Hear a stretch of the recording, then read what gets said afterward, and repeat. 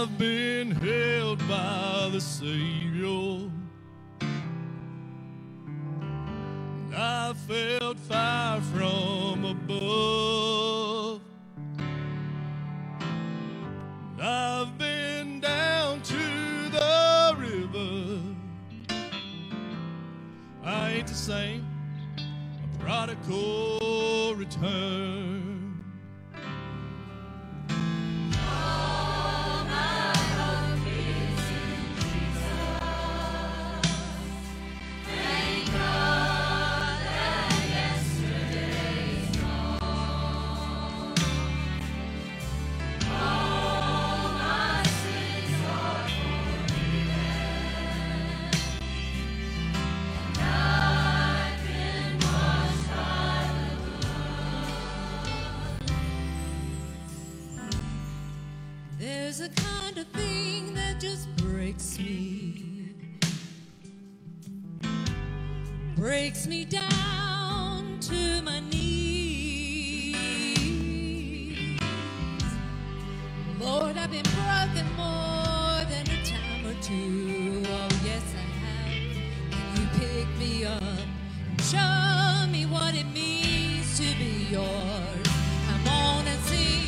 All my hope is in Jesus. Thank God that yesterday's gone. All my sins are forgiven, and I've been washed by the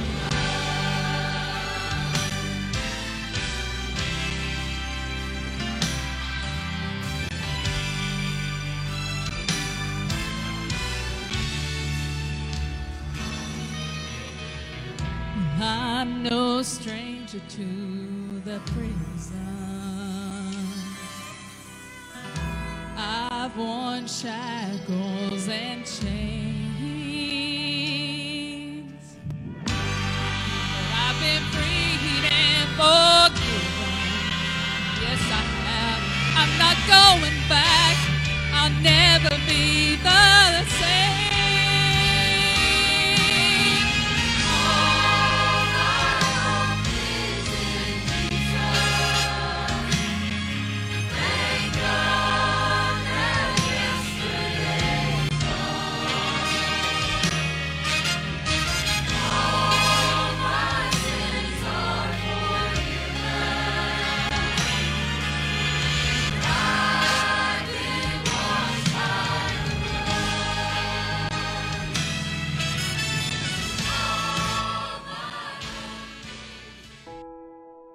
God is calling us to be different, to be countercultural, to be non-conformist. Do not be conformed to the world. Don't live your life like the unbeliever next door. Here is a wonderful supernatural process as we begin to follow Jesus Christ. The more we look at Christ and the more we love Christ, the more we become like Him. And so over the months, over the years, as we focus on Christ, as we say no to the world, we become more and more like Jesus. God is conforming us to the image of His Son. You say, well, if God is doing it, what am I to do? You have a responsibility to be transformed. You have a responsibility not to be conformed to the world, and you are to cooperate with the Holy Spirit who's at work in your life. How am I going to resist the world? How am I going to be transformed, set apart, so that I'm living for Christ? A mind renewed by the Word of God.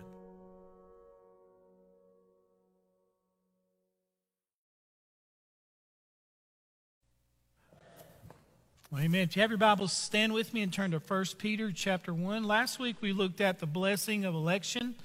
Today we're going to look at the blessing of sanctification, and you may not know what that word is, but you will here in just a moment.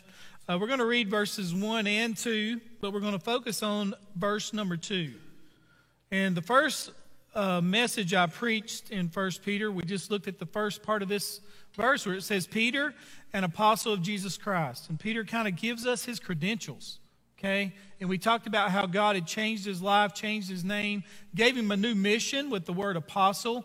And Peter writes this letter to these people, to the pilgrims of the dispersion in Pontus, Galatia, Cappadocia, Asia, and Bithynia. Where the earthquake is now that just happened, this is where he was writing to, believe it or not. And at the time of Peter's writing, Christianity was spreading. So much so that Pliny the Younger wrote to the governor of his area and said, the Christians have so influenced our young people that they don't even go to the temple anymore. That's a historical fact. That Christianity had spread so much. The temple was a place of promiscuity. It was a place of false religions. It's a place where you went to partake in debauchery. And Pliny the Younger writes a letter that we have to this day that says these Christians are so influenced in our culture that the young people don't even go to the temple anymore because of sanctification. Notice, to the elect, that means you've been chosen, to the foreknowledge of God. Now here's the word. In sanctification of the Spirit, that's positional sanctification, for obedience, that's practical sanctification, and the sprinkling of the blood of Jesus Christ. So what is sanctification? Okay? What is God's part in sanctification? What is my part? Because you have a great part to play. I'll tell you this before we pray and you sit down. You know, many of you here know for a fact you're saved. Your salvation is secure. But think about this. Do you ever struggle with sin and sin issues? How can you overcome? How can you be more like Christ? Like the video, the pastor so eloquently said, we have a responsibility in it too. And that's what we're going to look at. And at the invitation time, as a Christian, you're going to have the opportunity to make a decision today to just renew your part in that. Okay, and we should do that quite often, to evaluate ourselves and say, God, what is my part in my sanctification? And Lord, if there are things I need to change, and I should change those today. Let's pray together. Father, as we come to you in prayer, we want to thank you, Lord, for your word. We want to thank you for this word. Father, last week as we looked at election, Father, it's just really a humbling thing to think about and to study and to know. It's true. And Father, as we come to sanctification, when I look at your part in sanctification, it gives me so much peace and comfort to know that my salvation is secure, that it's settled. And as Peter says in chapter 2, I'm your possession. Not just a holy nation, not a royal priesthood, which those are very important, but Lord, I'm your own possession. That I've been bought with a price. And then, Father, as we look at my part in that, Father, help us to be encouraged, Lord, to be transformed into the image of Christ. And Lord, as we look at our part, you made it so simple for us that a child could understand it and a child could do it. Father, thank you for your word. I want to thank you for 1 Peter, for this epistle. What a blessing it is. Thank you for saving Peter and changing his life. But Lord, if Peter was here today, he would say, the Lord saved me, the Lord changed me, but I fought the flesh every day, and I'm a winner. And Father, help us to do the same, and we'll thank you and praise you for it, and we love you in Jesus' name. Amen. Thank you. You may be seated. When it comes to sanctification, listen to this dictionary version. The action of making or declaring something holy. Listen, the action of making or declaring something holy. That means when something is sanctified, it is set apart. God declares that thing holy for eternity. The action or process, that's one aspect of it. The action of or process of being freed from sin or purified. Now think about this for a moment. As a Christian, God has given you the power and the ability to never sin, even though you're going to. He has given you the power and the ability since salvation to never sin. Before the Lord saved me, I did not have it in myself to stop certain things. I just couldn't do it, right? Because I was lost, and I do what lost people do. Since salvation, I have no excuse. None whatsoever. God has given me the ability, the power, the knowledge, the wisdom to not sin. That's why when I sin, and I do, I should just be honest and just ask God to forgive me and to be cleansed. Aren't you thankful you can do that? That's why John said this, don't act like you don't sin, because you do. You're a liar if you say you don't sin. But the person who habitually sins over and over and over and they don't care about it, it shows that they're not a Christian anyway. Sanctification, God declares you holy. God makes it to the point that you can live free. And it's the action of causing something to be seen morally right or acceptable. One pastor said, sanctification is the fruit of salvation. It's the transforming process by which God's people shed their past sinfulness and grow to reflect in His holiness. So you have positional sanctification, what God does for everyone who is saved. I was saved on October 30th, 1990. The moment I placed my faith in Jesus, I was forever sanctified. Nothing can change that. Okay? If I sin to the point that this church has to fire me, it does not change my position. My faith is in Jesus. Okay? I'm a human being like you are. Let's just be real about that. It does not change my position with Jesus. God saved me on October 30th, 1990. There's no doubt in my mind. That cannot be changed by my behavior. It can't. There are some denominations that will teach you can lose that. You cannot lose that. It's a declaration that's legally binding for eternity. That should give you great peace, okay? Then there's practical sanctification, which we're going to talk about. And that's what I'm responsible for.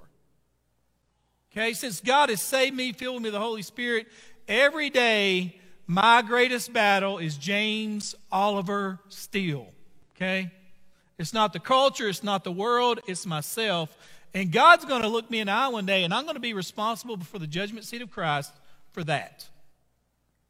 With all that I know, with the knowledge that God has given me about salvation, about sin issues, I can study all day if I want to. That's why he says teachers are going to have a greater responsibility. You have a greater responsibility in judgment, okay? And after today, you're really responsible, all right? That's why you're so dependent on the Holy Spirit of God working in your life. And the steps to becoming more like Jesus are so simple that a 5-year-old can understand them, okay? But sometimes they're so difficult that the most godly person you know gets tangled up in it.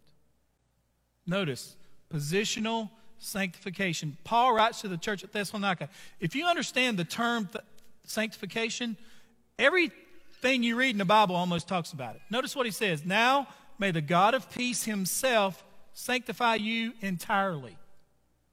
Paul's praying for them. He said, I pray that you understand this, that when you were saved entirely. You're sanctified, you're set apart, you're considered holy in God's eyes, okay? Apart from what you did last night, you're considered holy. And may your spirit, now notice how he puts it, your spirit, your soul, and your body. That covers everything about you. Be preserved, complete, comma, now look, without blame. Without blame. At the coming of our Lord Jesus Christ. That's sanctification. What a beautiful word. Without blame. You say, preacher, you don't know what I did. I know what he did on the cross. I know what he did when he saved you. He sanctified you. Look, faithful is he who calls you, and he will also bring it to pass. It's going to happen. If you're truly born again, positionally speaking, you're set apart for eternity. Is that not a blessing? That should give you great, great comfort in your life. Paul is just trying to tell us over and over again, sanctification is so important. Paul said to the church at Thessalonica also, he said, this is the will of God, your sanctification. Notice how Peter puts it in the 2nd chapter. Notice this verse. But you're a chosen people, that's the word elect in verse 1, a royal priesthood. That word holy nation refers to a multitude of people of the same nature, set apart. It means it doesn't matter what race you are, where you live on the planet, if you've been saved, we all have that same nature. Okay? And then he says this, you're God's special possession. That means you have been bought with a price. It means before salvation, you were not God's child and you are not God's possession. Okay? You are not. You're a child of the devil, as he says, sons of darkness, whether you knew it or not. But once you've been saved, you've been sanctified. That's what it means, positionally speaking. You're God's possession. You've been bought with a price. Now, one scholar put it this way, the way Christians think. He says, we hear these days about cheap grace and how it doesn't mean much to be a Christian, but salvation is the costliest thing on earth. It cost our Lord everything to provide it and costs us everything to possess it. We are a generation, listen to this, of cheap Christians. Going to heaven as inexpensively as possible, religious hobos and spiritual deadbeats living on milk instead of meat, crusts of bread instead of manna, as though we were on a cut-rate excursion. You're sanctified. God has eternally set you apart. Paul, writing to the church at Corinth, says, do you not know that your body is the temple of the Holy Spirit within you, whom you have from God? You are not your own, for you are bought with a price, so glorify God in your body. You've been bought. You're God's possession is what that word means. That's why Jesus said this, I know my sheep, and they know me. They hear my voice, and they follow me. And then Jesus said this, no one can snatch mine out of my hand. None. No one can snatch them out of my hand. Have you ever had a possession that was yours and everybody knew it was yours? And somebody took it? I told you about my 10-speed. I had another incident when I was at East. I had a Nike shirt that was kind of a glow-in-the-dark, which was, I mean, in the 80s, that was big time. I don't even know how I got it, okay? But it was sleeveless. Sun's out, guns out. I weighed 125 pounds. You didn't mess with me in the 9th grade. But I wore it a lot after football practice, basketball practice. And then one day, it just gone. I said, what happened to my shirt? It was in the locker. And everybody's like, where's your shirt, bro? I said, I don't know where it is. Okay? And then like the next day, guess what happened? One of the baddest dudes at East Junior High at the time walked in with my shirt on. You know what I did? I looked him right in the eye and I said, nice shirt, buddy. It's yours. I wasn't going to say that to him. To this day, I've never mentioned it to him. Okay? He took it. Listen, you're God's possession. No one can take you. Think about that for a minute. Now, you can sit here and just go, oh, well. If you do that, it's cheap grace for you. I looked at I was trying to find out the securest places on this planet, right? What's the securest place? You hear of Fort Knox, the Vatican archives, okay? There are some other places that are extremely secure. The one place that made the top 3, just about every Google search, at least top 5, was this place right here. Notice. That's the Doomsday Vault in Norway. It holds 555 million seeds in case there's an apocalypse event. And those of you that are alive and remain can plant seeds and live. Isn't that something? They say that it is one of the most secure, highly guarded places on the planet. Okay? And I want you to look at that. It looks like something out of a James Bond film, don't it? Housing all these seeds. They say they continually bring seeds in there, and it talks about how they're packaged and who can get in and who can't get in. Okay? You'll never get in there. You won't. If you wanted to, you cannot get in. It's impossible. Okay? Your salvation is more secure than that. It's more secure than that. You're God's possession. Paul put it to the church at Corinth this way. Look at this verse on the screen. It sounds really tough. He says, do you not know that the unrighteous will not inherit the kingdom of God? And then he says this, don't be deceived by what the world tells you. You're not. The unrighteous will not. And then he lists some stuff. He says fornicators, idolaters, adulterers, homosexuals, sodomites, thieves, covetous, drunkards, revilers, extortioners will inherit the kingdom of God. Now, before you point at that and say, yeah, I see a bunch of those people out here right now. Are we not? Are we not? I mean, if we had to be honest, okay, and we did a survey where you had to be honest, and I said, how many of you guys fornicated before marriage? Leave the room. Wonder how many people be left, right? How many revilers, extortioners, people who covet? I mean, Paul's just mentioned everything that was going on in that culture, okay? Adulterers. He lists us all. So when he says this, he says those people who choose those ways of living over Jesus will not inherit the kingdom of God. Then he writes this in the second part of the verse. Notice what he says in the next verse. And such were some of you. You were. That's who you were. He says, but you've been washed. You've been sanctified. You were justified in the name of the Lord Jesus Christ and by the Spirit of our God. He says you were that, but you're not that anymore. You were a child and a follower of Satan, but you're not anymore. And one scholar put it this way, such were some of you.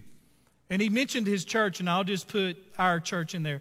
East Tazewell Baptist Church is a church full of ex-fornicators, idolaters, adulterers, homosexuals, thieves, covetous, drunkards, slanderers, swindlers. When it comes down to salvation, God doesn't have a lot to work with, does he? He doesn't. He really doesn't. And you see, that's why salvation is a total transformation, because there isn't any material worth keeping. That's why if any man be in Christ, he's a new creation. And a new life demands a new lifestyle.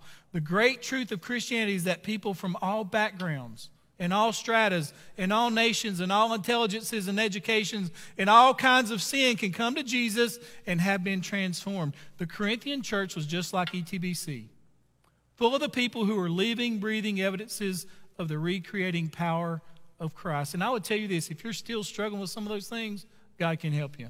Doesn't mean you're lost. Just means you're struggling, like we all do. That gets us to this point. Think about practical salvation, our part in it, or sanctification. What do I do? What is my part, the Bible says? What is my part in becoming more like Jesus? And the first one deals with the Bible. Notice what he says, like newborn babies long for the pure milk of the word, so that by it you may grow in respect to salvation. And what Peter is telling these people scattered who have been election and sanctified and redeemed, and will be in the future glorified. He says you need the Bible to grow, is what he's saying. Look, as newborn babies, think about a newborn child. All they want is milk. That's all they want. A newborn baby, nothing satisfies them but milk. Isn't it amazing when it comes to food how we all have many different desires? Is that not amazing? Like when I look out here, some of you people eat cabbage. How? It's like wet grass when you pour vinegar on it. How do you do it? Some of you people eat steak well done. How do you do that? How do you do that to a cow that sacrificed his life for your taste buds? I don't get it. Okay? But you know what we all like? We all like God's word. I'll tell you this. If you say that the God of the universe has invaded your life and you don't even have an inkling for this, I would question whether or not you've met him. I don't care how old you are. Teenagers, you're reading stuff that's a lot more complex. God's made this so simple for us. And he says this, that if you're saved, you're going to be like a newborn baby. You're going to desire milk of his word. And without it, you're not going to grow. You know what David said about God's word? He said this. Listen to what David did, the greatest warrior to ever live. The greatest warrior, Israel's greatest fighter, killed Goliath and a whole bunch of people with a sword. Nobody could fight like David. Okay? He said this, Lord, your word is sweeter than honey. David would say, I don't understand a person who's born again who does not love God's word. He goes on to say this, I love your law, and I meditate it all day. He says, I rejoice in your word like one who discovers a great treasure. Can you imagine going on a treasure hunt and discovering gold, silver, precious gems? And what David is saying is this: look, this is what I get when I open this book. I share this with you a lot. I was not a big reader till the Lord saved me. I was a Cliff Note guy. Only book I read through was Cujo. That's why I don't trust your dog. I don't trust your dog. Okay? Inside your dog's a vicious St. Bernard just ready to kill everybody. I'm just kidding. Okay? But when God saved me, I started reading His Word. I started reading books about the Bible. Started reading commentaries. If you'd see my Kindle app, okay, it's filled with things about the Bible. And I didn't even realize it. I wanted to go to church and hear a Sunday school teacher teach. I talked to one of my Sunday school teachers last night at Millsboro, Hal Deal, one of my best Sunday school teachers ever. Right? I told him, I said, thank you for being a good Sunday school teacher. Thank you. I was a young Christian. He just taught the Word. Loved it. Okay? Larry Blakely would preach, and I just sit there and take notes. Man, I love this book. I didn't sleep in church. I don't know what's going on in your life. I didn't. I never went to a church service, listened, and said, oh, that's dead. No, maybe you're just immature and got to have some feeling to hit you. Right? I didn't. When somebody opened a book, to me it was like sweeter than honey. It was like milk to a newborn baby. And what I would see is the more I read the Bible, the more God started to change me. And when I tell you I didn't know the difference between the Old and New Testament, I didn't. Had no idea until I was taught it. But God gave me a desire for that. He says it's pure. This book is pure. It's the purest thing on the planet is this book. And notice, look at the word word. It means it is, the word word means it's reasonable, it's logical, it's the truth. That's what it means. That's what it means. And Peter says, like newborn babies, long for it. He says, that's what God's going to make you long for. It's pure, it's unadulterated. It's the word that you may grow in respect to salvation. So look, you got the Bible that you're going to make a commitment to today to either get into or not. You're either in it or you're not. That's between you and the Lord, right? Okay, then look at the second thing. How important is church in your life? I read these stats Wednesday night. I want all the men to look at these stats. Look, if a father does not go to church, even if his wife does, only one child in 50 will become a regular worshiper when they get older. Those stats are updated. That's amazing. If a father does go regularly, regardless of what the mother does, between 2/3 and 3/4 of their children will attend church as adults. If you just go, if you just show up, we're here for what? An hour? You're like, I hope it's an hour today. Okay? If you just show up, dads, just show up. Doesn't say what you wear, doesn't say you got to bring a Bible, doesn't say you got to tithe. If you just show up as a man of the house, the odds of your kids actually taking church seriously, that is an amazing stat. Look at the next one. Talk about Sunday school. When both parents attend Bible study, in addition to the Sunday service, these are recent stats, 72% of their children will attend Sunday school when they're grown. That's amazing. Just by showing up. Isn't that something? I feel like we got some of the greatest teachers in the world here. It's unreal. The teaching that you can get in Sunday school. When God saved me, I got as much out of Sunday school as I did to preaching. I thank God for my teachers. Okay? Thank God for I could ask questions. I was a bad student in Sunday school, Steve. I asked everything. Where did Cain's wife come from? You know, all these things. Where their wives? And they're like, I don't know. Okay? Look, when only the father attends Sunday school, 55% of the children will attend when they're grown. That's an amazing stat. When neither parent attends Sunday school, only 6% of the children attend when they're grown. I'm 6%. Right here, 6%. It's rare. Okay? I'm in that rare 6% section of this. So, man, I'll tell you something. You want to be sanctified. You can't do this by watching this on TV or on your computer on a Tuesday and spend all your day at the beach, golf course, and all these other things that whatever you're doing. Okay? I know those things are important, or is it more important than your sanctification? Is it more important? I don't know that I ever had a problem getting to church at Millersville Baptist Church. I think their Sunday school started at 9:45. Ever. I had to be at work at 6 in the morning back in those days. I could make it to church by 9:45. Didn't get it. I just don't get people that don't come and how important that it is. Think about that. And then he goes on to say this, what else helps us to be sanctified? What else helps us? Notice this verse on the screen. Paul says this. He's trying to help people. He says, therefore, my beloved, as you have always obeyed, not in my presence only, but now how much more in my absence. Now look at this. Work out your own salvation with fear and trembling. That's your responsibility. When you see those two words put together, people get on these. Look at the words work out. That means you labor at something. That means if you're going to work out, you have to have a plan. I've shared this with you in the past. I went to the doctor probably 4 or 5 years ago, and he says, you've got a problem. That you're going to have to change some things, or your problem is going to get worse. My blood pressure, I don't even want to tell you what it was. My weight was out the roof. All these things are going on. He says, are you stressed? I said, I don't feel like I am. He says, you look like you are. That's what he told me. Brother, you're going to have to do something.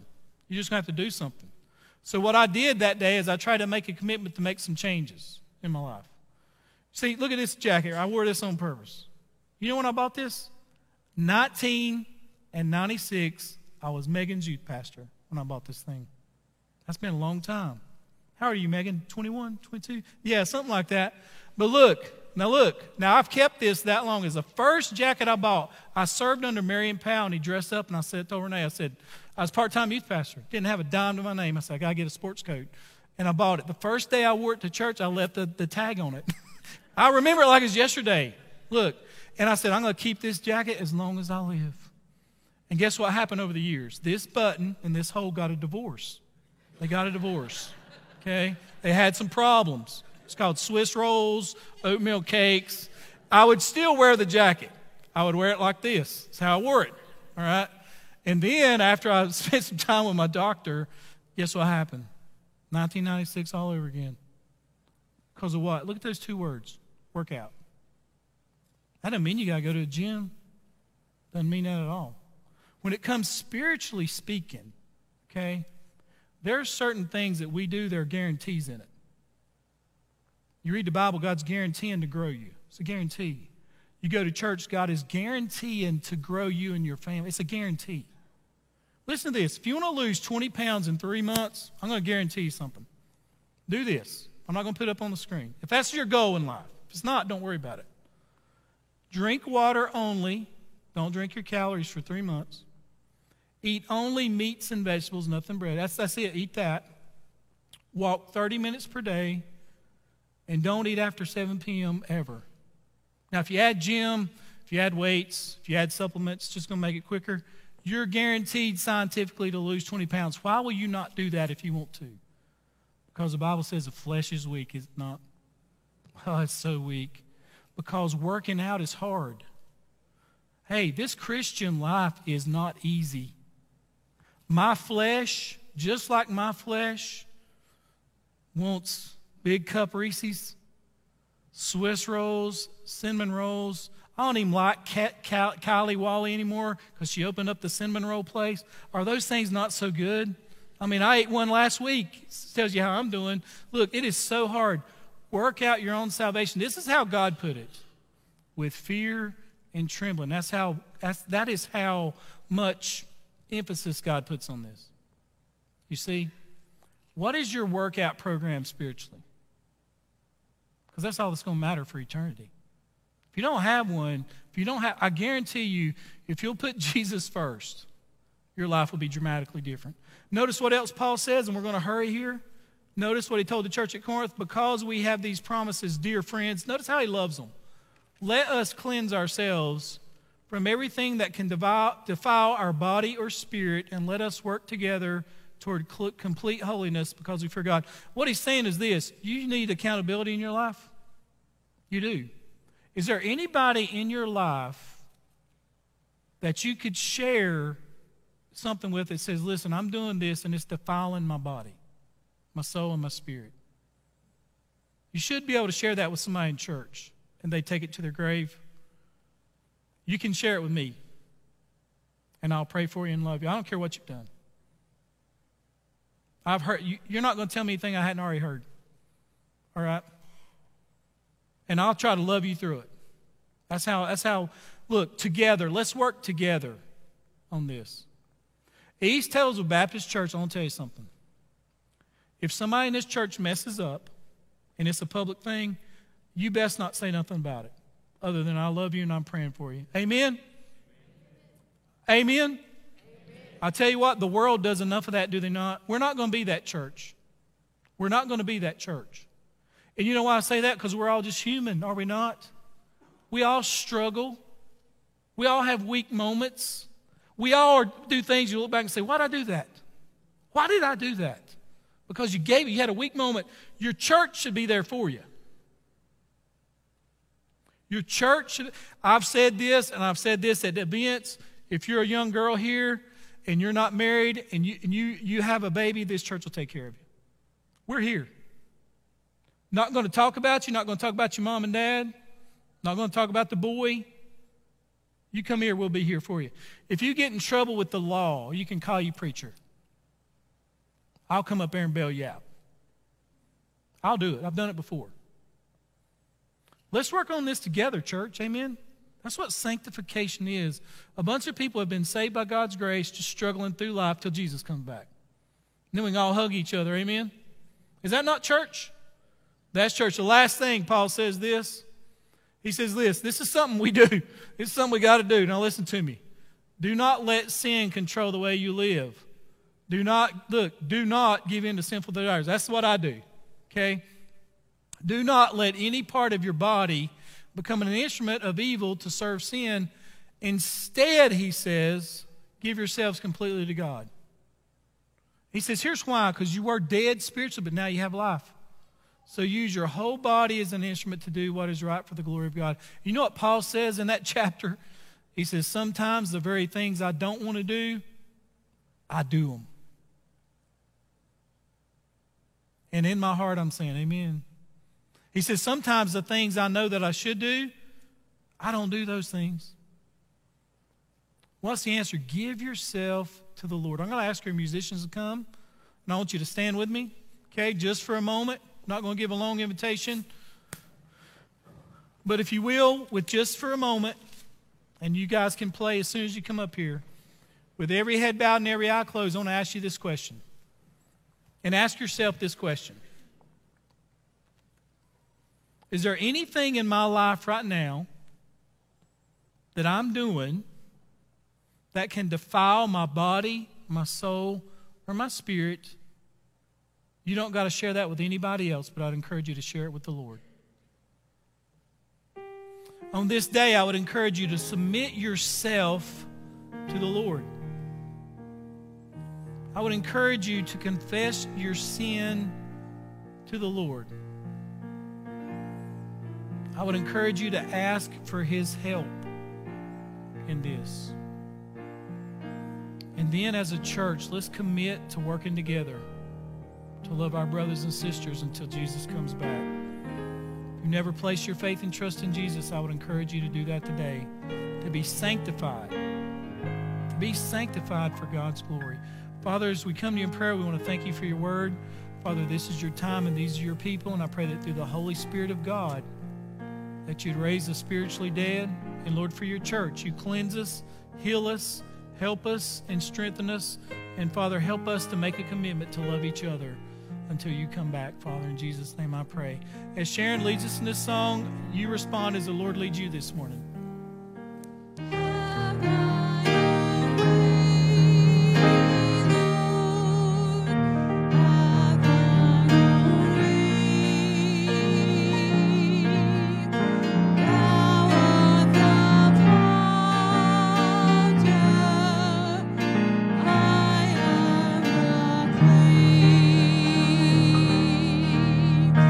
Mold me and make